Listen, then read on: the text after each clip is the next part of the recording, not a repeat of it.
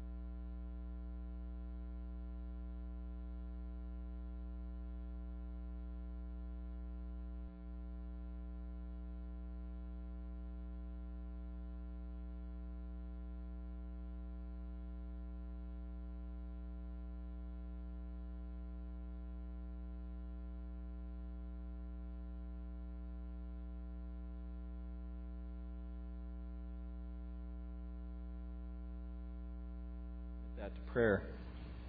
Also be praying for Pastor Milton as he is speaking in New York at the men's conference he was speaking about here recently. One of his messages, he's speaking on the gospel. What else? And they invited him to come out because of the gospel primer. And so please keep Pastor Milton in your prayers. It's my privilege this morning to preach from 1 Timothy. So if you could turn to 1 Timothy chapter 1. We'll be discussing verses 12 to 14. And the title of this morning's message comes straight from the Apostle Paul. I thank Christ Jesus, our Lord. Let me go ahead and read the text and then we'll get into this morning's message. Paul says in verse 12 to Timothy, I thank Him who enabled me, Christ Jesus our Lord, that He counted me faithful, appointing me to His service. Even though I was formerly a blasphemer, a persecutor, an insolent opponent, but I received mercy because I had acted ignorantly in unbelief.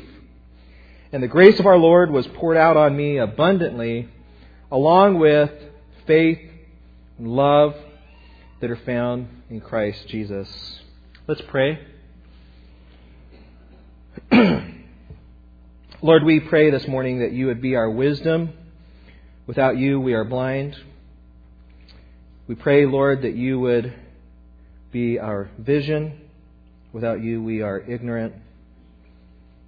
Lord, we pray that Your Spirit would open up our eyes to understand the truths spoken of by Paul in this passage. And Lord, may we give You thanks for all that You have done in our lives, as Paul gives You thanks for all that You've done in his life. In Christ's name we pray. Amen. Believe it or not, Thanksgiving is fast approaching. It's November 27th, and we have a Thanksgiving service in the evening of November 23rd. We encourage you to come out to that. But I need to be honest with you, it's been really hard for me lately to stay in that thankful disposition. We know that as Christians, we're commanded to be thankful always and not just get geared up for Thanksgiving. But I am, and I'm sure some of you have had trouble staying in that spirit of thankfulness, just given some of the events that are going on right now in our country and some of the things that we see happening to Christians and people of faith. There are worries and fears that can take our eyes and minds away from thankfulness to Christ. I had the opportunity to be part of the Yes on 8 campaign during this last election and was able to help out with making phone calls and putting up signs and so on and so forth. And after the proposition passed on Election Day, we have seen numerous churches have their property defaced and vandalized. An unknown white powder was mailed to several religious institutions this last week. In Sacramento, a musical theater director was forced to resign after he was blacklisted for contributing to the Yes on 8 campaign. We're being told that by the opposition that churches should stay out of the public square and remain silent in a government by the people, for the people. People are calling for the removal of churches' tax-exempt status, though they've participated in the political process with impeccable regard for IRS regulations. The media isn't relaying information about the harassment, intimidation, and religious discrimination going on throughout the country. And our legislators' silence concerning the abuse is deafening. On Friday, I had the opportunity to participate in a coalition in Santa Ana of 500 pastors and religious leaders. The leaders of the Yes on 8 campaign that you've seen on the news leading up to the campaign. 500 different leaders in Santa Ana met people of all different faiths and all different ethnicities with one message. And the message was this: you have the right to protest. You have the right to go through the court systems and put another measure on the ballot. But please, please, stop defacing our churches. Stop vandalizing our temples. Stop intimidating 66-year-old women who want to carry a cross in the streets. Stop sending white powder threatening organizations as a supposed anthrax threat. Stop writing the head of the Yes on 8 campaign's father and say, we're going to kill your daughter. This is the stuff that is going on all the time, all throughout the country. I attended this campaign of 500 pastors and religious leaders. Channel 7 was there. All the major networks were there. And there has not been one word about this coalition. The Press Enterprise on Saturday said nothing. The Press Enterprise this morning said nothing except to report that there's protests going on around the country about No on 8. These are the types of things that are going on that I have to be careful about because it's taking my eyes off the thankfulness that I need to have in Christ. Add to that sometime after January 20th, 2009, the very first bill that will likely be signed into law will be the Freedom of Choice Act, which will establish the right to abortion as a fundamental right and wipe away every restriction, including partial birth abortion. In our state, currently, a 16-year-old can't get an aspirin at school without parental consent, but she can get an abortion without her parents' knowledge. I'm having trouble focusing on thankfulness at the moment. Add to that, while this is within the rights of everybody in our culture, but it shows where we are in our culture, there's a new ad this Christmas, an ad campaign called Why Believe in God? Just Be Good for Goodness Sake, to appear on buses in Washington, D.C. starting this week.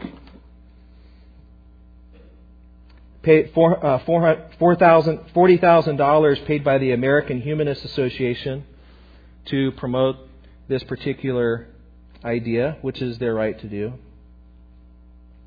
You think also of just all of the family members that we have and unsaved friends and co-workers who seem to be growing more and more hard towards Christ in our culture.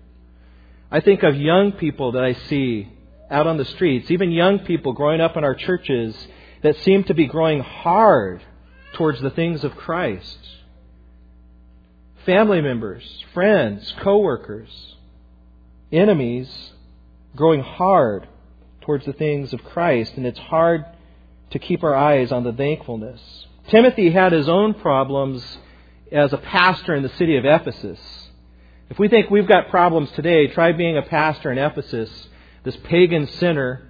We have the temple of Artemis with sexual worship was the norm. Both heterosexual and homosexual prostitution was accepted as the norm, as a worship in this temple. Immorality, from our viewpoint, was the norm in Ephesus during the day that Timothy was a pastor. He has in his church people that are not using the law lawfully. They're teaching false doctrine. He has young Christians that are believing false doctrine. And he's a young pastor without his mentor, Paul, whirling around figuring out, what am I supposed to do with all of this? I'm a pastor in a pagan city with new Christians who have just come out of paganism, who are listening to false teaching. I've got very influential false teachers, and Paul's not here. And to encourage Timothy, Paul tells his story by giving thanks in the middle of this trouble. Paul tells his story by giving thanks to Christ for saving such a terrible opponent of the church. He says, Timothy, you look at all the folks that you're battling against, those that are hardened against the gospel. Let me tell you about someone that put fear and trembling into the heart of Christians. Let me talk about someone who used to make the hair stand up on the back of the necks of believers, and that's me, Paul. And he begins to tell his testimony, and the message here is, if Christ can save me, He can save those false teachers. If Christ can save me, He can save those worshipers to the temple of Diana. If Christ can save Paul, He can save your hardened children. He can save your hardened family members. He can save the enemies of the gospel today. He can save them. He saved Paul. That's his message. And so we want to present this morning 6 grounds for giving thanks to Christ. There's a lot of reasons to praise Jesus Christ.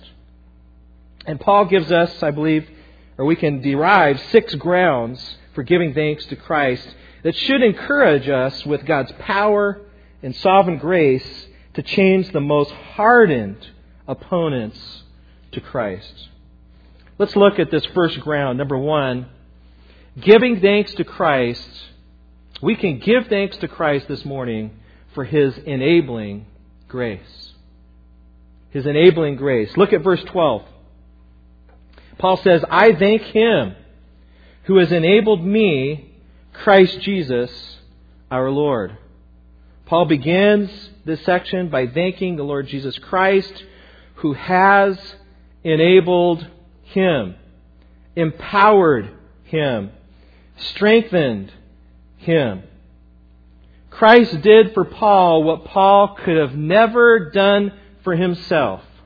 Paul had no ability to serve Christ, no ability to come to Christ in and of himself. Jesus says in John chapter 6, no one is able to come to me unless the Father draws him. And yet Paul was made able, he was enabled to come to Christ. It makes me think of the famous hymn, Thy power and Thine alone can change the leper spots and melt the heart of stone. On that road to Damascus, Jesus Christ got a hold of a hardened sinner and melted his heart to stone and enabled him, a man that was unable to follow Christ, enabled him to come to Christ. Christ the Anointed One, Jesus the Savior, Jesus the Lord and boss of the universe, our Lord, enabled Paul. And if you think very long, Christ has enabled every one of you in this room who believes this morning. Every one of us were hardened sinners with no ability to come to Christ in and of ourselves. But you were enabled by God's power to come to Him. No doubt there are people in this room that used to make fun of Christians.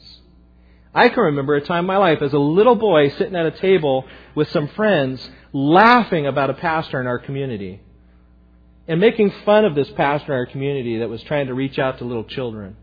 I wasn't more than 10 years old laughing about this guy 3 times my age who was trying to bring me to Christ. I was a hardened sinner. You were hardened sinners, but somehow the Holy Spirit, Christ, got a hold of you and enabled you. There's a second ground for thanks. We can give thanks to Christ with Paul that He has enabled us. But secondly, we can give thanks to Christ for His endowing grace.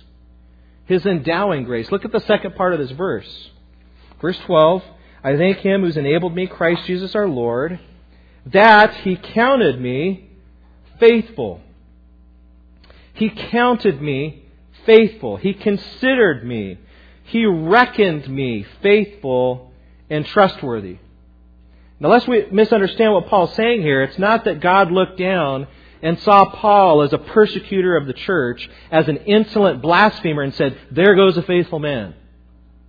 That's not what happened. God looked down upon Paul and said, I can make that guy a faithful man. I am going to count him faithful. I'm going to consider him faithful. And Paul understands this in other writings. In 1 Corinthians 7, verse 25, he says, yet I give judgment as one whom the Lord in His mercy has made trustworthy, the New King James says. And I think that's a proper translation. You know, Augustine was a hardened person against the gospel. Became part of a religious cult and actually was making fun of the Old Testament in his youth. And yet after he came to Christ, he had this to say. He says, God does not choose anyone who is worthy, but in choosing him, renders him worthy. God comes and He endows us with an identity. He endows us as faithful. He endows us with an identity in Christ. It makes me think of the story of a baseball player named Orel Hershiser, who played for the Dodgers and pitched the 1988 World Series back when I actually was a Dodger fan. And Tommy, when he came up, you know, he came to be known as the Bulldog. That was his identity. But as the story goes, when he came up to the majors in his rookie season, he had the stuff, but Tommy Lasorda, the manager, didn't see that killer instinct in him. And so he gave him a nickname, and the nickname was Bulldog. And Orel Hershiser became a Bulldog. He became that identity that Tommy Lasorda had given him. Christ looks at us in our pre-saved condition, and He doesn't see any faithful ones. He doesn't see anyone trustworthy, but He looks at you and He looks at me, and He considers us, He counts us faithful, and gives us an identity in Christ. All of us that were faithless, He has counted, considered faithful. And we do well to remember that identity that we have in Christ. That we have a different title now. There's a different thing going on from our former days. And when we look at those hardened sinners in our lives, our friends and family and workmates and so on, realize that God can enable them to come to faith, and He can count them faithful. He can change them to faithless people, from faithless people to faithful people. A third ground for thanksgiving that we can offer to our Lord Jesus Christ, we can give thanks for His enabling grace. We can give thanks for His endowing grace. Thirdly, we can give thanks to Christ for His employing grace. Paul says, I thank Him who's enabled me, Christ Jesus our Lord, that He counted me faithful, appointing me to His service. Appointing me to His service. This is a service of any kind with the thought of carrying out the commands of another. It's not just the idea that Paul was appointed to the ministry as an apostle, but he's appointed to service. As it were, he was drafted by the Lord Jesus Christ.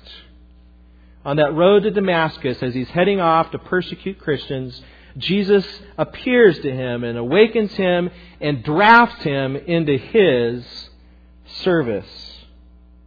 And every one of you who have believed in Christ this morning have been drafted by the Lord Jesus Christ into His service, into His employment Now, we're having some difficult times economically, as everybody's aware, and even in this church, we have a number of people that are unemployed. And we need to continue to rally around one another and help each other during these difficult times. Help those in our church that are looking for work and needing to pay bills. And we are thankful for those that are part of the Agape Committee to help identify those needs and distribute funds. Without any disrespect to those that are unemployed right now, I want to say this. There is no unemployment in Christ Corporation, the church. You have all been employed by Christ, and He will never lay you off. You are here to work for Christ. We have been saved for a reason, and the reason is not just so that we can say, I'm forgiven. That's great.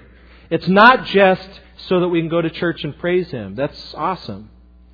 We are saved for service. We are saved for good works with Christ Jesus has created that we should walk in them. You have been employed by the Lord Jesus Christ. How are you doing? How are you doing for your boss, your real boss, the one who has employed you for this job, to whom we will all give an account? In Acts 26, Paul is relaying his testimony, and Jesus looked upon and said, I have appeared to you for this purpose, to appoint you as a servant and witness to the things in which you have seen, delivering you from your people and from the Gentiles to whom I am sending you, to open their eyes. Paul was sent to open the eyes of the blind. And we are called as Christians to go out and be employed of the Lord Jesus Christ to open the eyes of the blind and do the impossible by the grace of God. We give thanks to the Lord for this employing grace. And we give thanks to the Lord that He saved such a sinner like Paul to employ Paul. And we give thanks to the Lord because He can employ the most hardened sinner. A fourth ground we can look at this morning for giving Christ thanks is this. Give thanks to Christ for His even though grace. His even though grace. This is probably my favorite one to contemplate. Look at the first part of verse 13.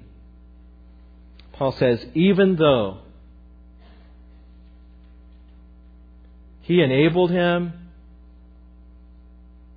He endowed him, He employed him, even though I was formerly a blasphemer, a persecutor, and an insolent opponent.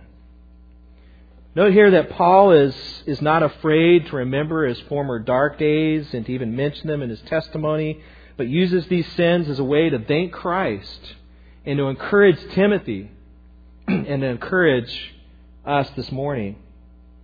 He lists 3 terms to describe his former days. These things that he had done that God passed over, that Christ passed over and forgave him for. The first term that describes his former days is that he calls himself a blasphemer.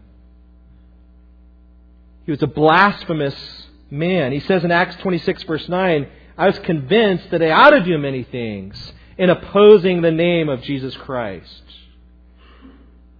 We don't have specific records, but undoubtedly what this means is that Paul was going from place to place to place, trying to convince people that Jesus was not the Christ, that He was not Lord, that He was not God. And he was using many insults to convince people otherwise. He was an apologetician against Christ. As he went out and even tried to force others to blaspheme the name of Christ. You know, Paul's not the only blasphemer that we see mentioned in the Bible. Think of Peter. Peter walks 3 years with Christ. This is after he's saved. And is confronted with the knowledge that he even knows the man. And he says, I don't know who you're talking about. That's blasphemy. Peter was a blasphemer. If you think very deeply, probably every one of us in this room is a blasphemer in some respect. What does it really mean to take the name of the Lord in vain? Well, partially, to use His name as a cuss word, yes. To take pleasure in people who use His name as a cuss word, yes. But the big idea is to take the name of the Lord on your lips by way of oath or promise, as the Israelites did in the Old Testament, and to not fulfill that oath. It's to stand before a pastor and get married and say, I do, and I promise before God this day, I'll be faithful to that man, I'll be faithful to that woman, I will not divorce, and then to get a divorce. That is committing blasphemy. When we stand in the waters of baptism and promise to follow Christ, and then we renege on our promise, that's blasphemy. When we join a church and become a part of church membership and promise to be faithful to that local body and not to backbite and gripe and not to gossip, and we do that, that's blasphemy. When we take Christ's name, all of us are named by the name of Christ, and His reputation is staked in His people because we bear His name, and we bring shame to His people, as Paul says, shame to His name, as Paul says in Romans 2:24, Gentiles blaspheme because of you. All of us could stand with Paul and say, guilty. Paul says, I was a blasphemer. And while his style of blasphemy may be different than ours, who of us here can say we have not blasphemed? Paul, secondly, describes his former life as a persecutor of the church. In Galatians, he says, For you have heard of my former conduct in Judaism, how I persecuted the church of God beyond measure, and I tried to destroy it. He said, and he went to Jerusalem with the authority of the chief priests in Acts 26, and he cast his vote when they were putting people to death. He says he punished Christians often in all the synagogues and tried to make them blaspheme. And in raging fury against them, I persecuted them even in foreign cities.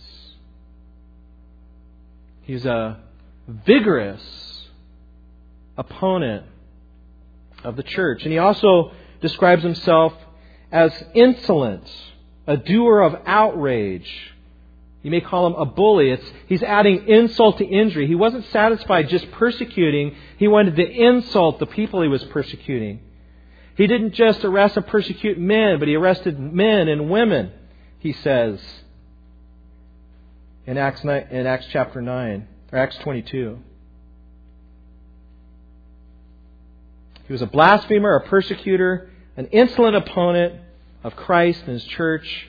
And yet, Jesus gives him even though grace. Even though Paul did these things, Christ visited him with His mercy. I don't know if you guys have heard of the musician Steve Camp. Anybody ever heard of Steve Camp? He wrote a song years ago called Don't Tell Him Jesus Loves Him Until You're Ready to Love Him Too. It was a pretty famous song in the 90s. Steve Camp was invited one year to come up to one of the gay and lesbian conferences up in San Francisco to come sing that song, because they believed that song really reflected their attitude towards Christians. Hey, don't tell us Jesus loves us until you're ready to love us too. And it's sad to say that there is some truth to that as Christians, we can't just point fingers at the sin. We need to be willing to do something to demonstrate our love. And that's why I so appreciate people like a pastor I met just this last Friday who is an ex-gay, who repented and came out of the lifestyle, who ministers to AIDS patients all over Orange County and has sat with AIDS patients while they died to minister to their needs. December 1st is Worldwide AIDS Day, and there's things that Christians need to do to minister to people that are caught and trapped in sin. Steve Camp is one of those that has had an attitude of love towards those caught up in this kind of sin. And he went up to San Francisco to play this song. And when he played the song, everybody was very polite and appreciative and clapped when he was done. And after the song, he began to share. And I know about this because he shared this story with us at the Master's Seminary Chapel. back in 1999. And after he played the song, he said, Jesus does love you, and I love you. And though I am the chief of sinners, I love you enough to tell you that my Lord Jesus, His eyes are too pure to look upon evil. And while He created you in His image, Jesus Christ has told us in His Word that what you are practicing is sin and worthy of judgment. But He has come to die for you. And He couldn't get to the gospel before things came flying upon the stage that I can't even mention in here because of the children. And he ran back to his dressing room, and people broke into his dressing room and beat him to a pulp. And one of the guys had a needle that was allegedly filled with AIDS-infected blood and was trying to poke him when the security broke in and saved him from that fate. To this day, I've never heard Steve Camp utter a hateful word towards the gay community. He's spoken nothing but love and kindness. And he set the model that all of us Christians should have. The model that Christians set before Paul, their persecutor. The model that Paul set for those that persecuted and beat him. The model that we must all set as we face persecution in the future. Brothers and sisters, we are not receiving the kind of persecution in this country that is going on in India, where there's a bloodbath going on right now. We're not receiving the type of persecution in this country that's going on in different parts of Asia and so on. But I am not alone in saying that the persecution that America has avoided till now is likely here. And we see it going on now. Are we ready? Are we ready to pray for those who despitefully use you? Are we ready to do kindness? Are we ready to do good to our enemies? In all likelihood, this is where we are. We can give thanks to Christ for enabling us, for endowing us with faith and faithfulness, for employing us in His service, and looking on us and giving us this even though grace, even though we are just as wicked as anybody else out there, He has poured out His grace on us. And those people that you know, those family members that you know that are hardened against the gospel, God can pour out His even though grace on them. There's hope. Fifthly, a fifth ground for thanks this morning. We can give thanks to Christ for His empathetic grace. His empathetic grace. Look at the second part of verse 13. But I received mercy because I had acted ignorantly in unbelief. Paul says, I received mercy. He didn't go grab mercy, passive voice. He received mercy from the Lord Jesus Christ. An old Puritan preacher says that this could be translated, I was bemercified. Humanly speaking, there was no hope for someone as bad as Paul, but he was not beyond the mercy of Christ. And Paul gives an unusual side note to a corollary to his being mercified when he says, I received mercy because I had acted ignorantly in unbelief. Well, what in the world does Paul mean by that? Is Paul saying that somehow he is not culpable for his sin because it was done in ignorance? That he is somehow less worthy of judgment and more worthy of mercy because he was ignorant and other people were not ignorant? Is that what Paul is saying? No, that's clearly not the case, because one verse later, Paul's going to say, I'm the chief of sinners. And the whole context here is to exalt the sovereign grace of God, not to put forth His own worthiness to receive that grace and mercy. What we find here is an interesting hint or footnote to a doctrine that really is all over the Scriptures. A doctrine that's connected to the doctrine of sin. And I think it's very important for us to understand this. I want to take a moment just to address this question. It is true that the Bible says that all people are totally depraved and that we suppress the truth in unrighteousness, as Paul says in Romans 1, and therefore are worthy of wrath and judgment outside of Christ. And all of us are culpable for our sin. At the same time, there is a category of sin that is shared by virtually everybody in the human race called ignorance. And I want to just point you to a couple different passages. In Romans 10:1, Paul says this about the Jews. He says, "Brethren, my heart's desire and prayer to God for Israel is that they may be saved. For I bear witness that they have a zeal for God, but not according to" what? Knowledge. "For they, being ignorant of God's righteousness and seeking to establish their own righteousness, have not submitted to the righteousness of God." He's speaking of all of Israel who has not come to Christ and says, though they are culpable, though they're worthy of judgment, he's very clear about that in the book of Romans, they also fit into this category of ignorance. They're zealous, but they're ignorant. Think of Christ on the cross. The people that crucified Him, many of the people that were involved in His crucifixion, had seen His miracles. They had seen His love. You have Pharisees all around. You have Roman soldiers all around. You have people who had spit on Christ, who had nailed the crown of thorns into His head. You had people who nailed nails into His hands and feet. He had been beaten by whips. People that were aware of what had been going on in Jerusalem. And yet Jesus on the cross looks down at these very knowledgeable people and says, "Father, forgive them, for they know not what they do." Is Jesus saying they have no concept of my miraculous powers? Is Jesus saying that they have no culpability for their actions?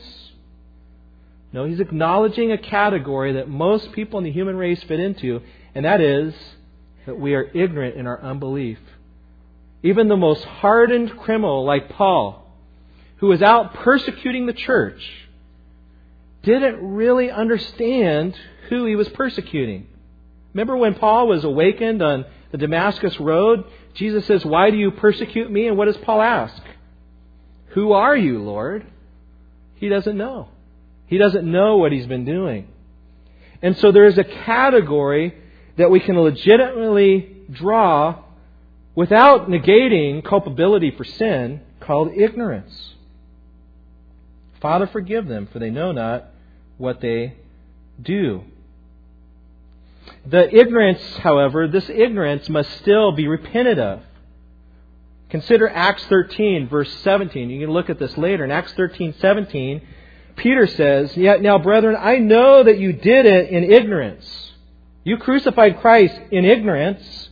Verse 19, does he say, "Therefore you're not culpable, therefore Christ will have mercy because your sin is less to be worried about"? No, he says, "Repent therefore and be converted, that your sins may be blotted out, so that times of refreshing may come from the presence of the Lord." I want to read a clause, a quote from Alford, an excellent commentator, about this particular clause, where he says, "The clause is a very weighty one as applying to others under similar circumstances, and should lead us to form our judgments in all charity respecting even persecutors. And if of them, then surely even with a wider extension of charity to those generally who lie in the ignorance of unbelief, whatever be its causes or its effects." All of us, before we came to Christ, had a knowledge, some kind of knowledge. Romans 1 tells us that we have a knowledge and we're suppressing it in unrighteousness. But we also are within the circle of categorization called ignorant. And God looks upon us and He has mercy on us. And when we look at even hardened sinners and persecutors of the church, we should follow God's example and look with pity and compassion on people who are doing what they don't really understand. People, that are taking a cross from an old lady and trampling it and beating her and hitting her for her views, they don't really understand what they're doing. There's a sense in which we need to look at that and have compassion for the ignorance that is out there. But there is a category of beings in the universe that are not ignorant. There's the devil and the demons, first of all. The devil is not ignorant in one iota on who Christ is and His power. The demons believe and they tremble. They are not within this category of the ignorant. And therefore they are not within the circle of those who can be mercified by Christ. They know who Christ is, and yet every minute they blaspheme Christ in the church. Every minute they incite persecution of the church. Every moment they incite insolence and insults on Christ and His people. And there will be no mercy for the devil and his demons. But let me give one last comment here before we move on. And we don't have time to talk long about this. But there is a category, even for human beings, in the Scriptures, of those who walk outside the circle of ignorance. Romans 6 speaks of those who have tasted of the heavenly gift, and yet they insult the Spirit of grace. We have the blasphemy of the Holy Spirit passages. And while there's mystery there, we don't quite understand what all that means. And no one can really tell when that line has been drawn. We do know that there are those within the human race who have crossed that line. Who have actually tasted of the gifts. They know who Christ is. They know He's Lord of the universe. They know that of His power, and yet they shake their fist at Almighty God. Let me just offer a challenge here to the young people growing up in the church. You can grow up in this church, and you can hear the gospel week after week after week. And you can even know that Jesus Christ is Lord.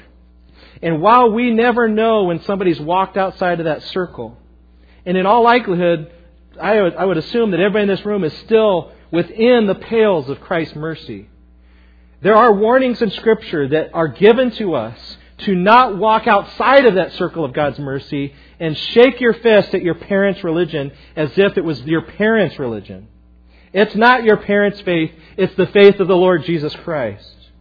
And there needs to be a sense of fear, young people, if you walk away from your parents and shake your fist at Christ, that you could, I'm not saying you will, you could walk beyond the line. There's a category in Scripture for that type of person. But praise the Lord, Paul was somebody that if you were to look at him, you would think he had crossed that line. But he didn't. God looked at him and said, this guy does not know what he does. Father, forgive Paul. Father, forgive the hardened sinners. Forgive our enemies.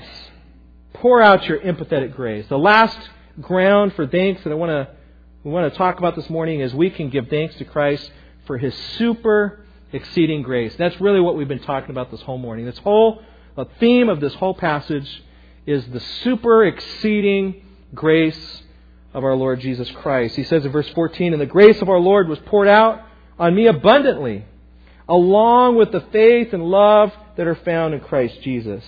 The reason we say super exceeding grace is because Paul likes to compound words in the Greek, and he uses this little Greek particle called huper, which is just like super exceeding abundant grace. He just multiplies the superlatives in the Greek. God gives us His grace, His ill-deserved favor falls upon us like a mighty river that rushes over our sins. That flood that comes from the cross to wash us over, that fountain that comes from Jesus Christ is abundant. And we can give thanks to our Lord Jesus Christ for softening our hearts and then giving us faith that is found in Christ and then giving us love. Paul, who was bound in unbelief, came to faith. Paul, who hated Christians, began to love Christians and even began to receive persecution himself and then turn to his persecutors and love them. Only Almighty God can do that. Only Christ, in His super exceeding grace, can make such a change. And those of you this morning that have children that are hardened to the gospel, there is hope. Those of you that have a spouse, a friend, a workmate, there is hope for these people who are hardened to the gospel.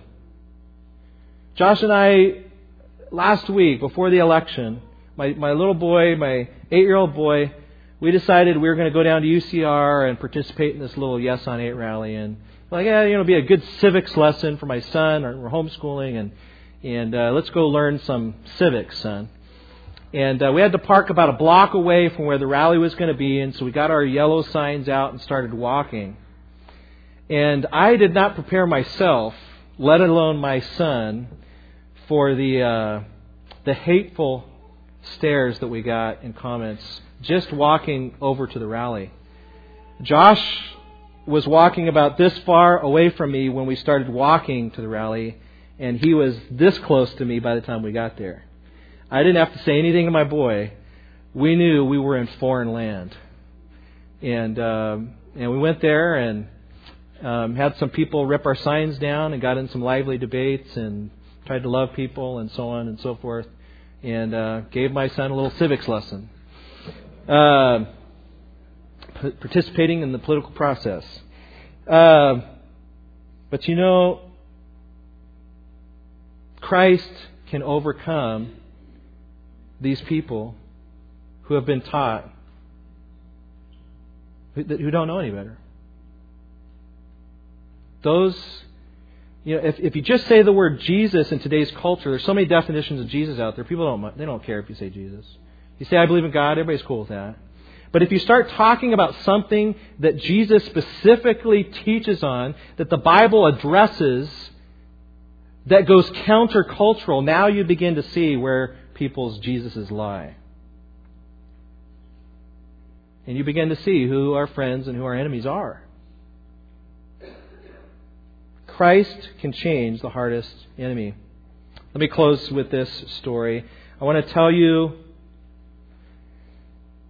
of a mother who raised her child to be a Christian. She's a Christian mom. Her husband is a pagan. She raised her children, this particular child, to follow Christ. And when he went off to college, he got corrupted by loose morals. No wonder. Had a baby out of wedlock and lived with his girlfriend for 13 years. He joined an anti-Christian cult. Became a big promoter, a persecutor, at least apologetically, of the church. Making fun of the teachings of the Old Testament and so on. Left his girlfriend and became engaged to an underage girl. While waiting for her to come of age, he threw himself into immorality again and again. All the while his mother prayed for the Lord to soften his heart. One day he's underneath a tree, and he happens to have a copy of the Bible there, and there's some children that go running by, and they say, take up and read it, take up and read it. So he picks up the Bible and just reads where his finger is, and it says this, Romans 13, let us walk honestly in the day, not in rioting and drunkenness, not in chambering and wantonness, not in strife and envying, but put on the Lord Jesus Christ and make no provision for the flesh to fulfill the lust thereof. And this hardened opponent to Christianity came to Christ. In that moment, it was around the time of Easter, and St. Augustine in 387 was baptized. An opponent of Christ became one of its greatest defenders. And we can thank Christ for His sovereign, super exceeding grace. Let's pray and have the men come forward.